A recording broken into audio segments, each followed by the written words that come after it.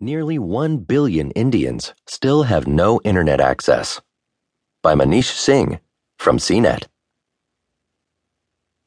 The Indian government, led by Prime Minister Narendra Modi, has grown increasingly focused on giving more people access to the internet, but the majority of the country's citizens are still offline.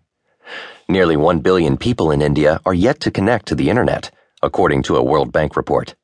As of 2014, India's population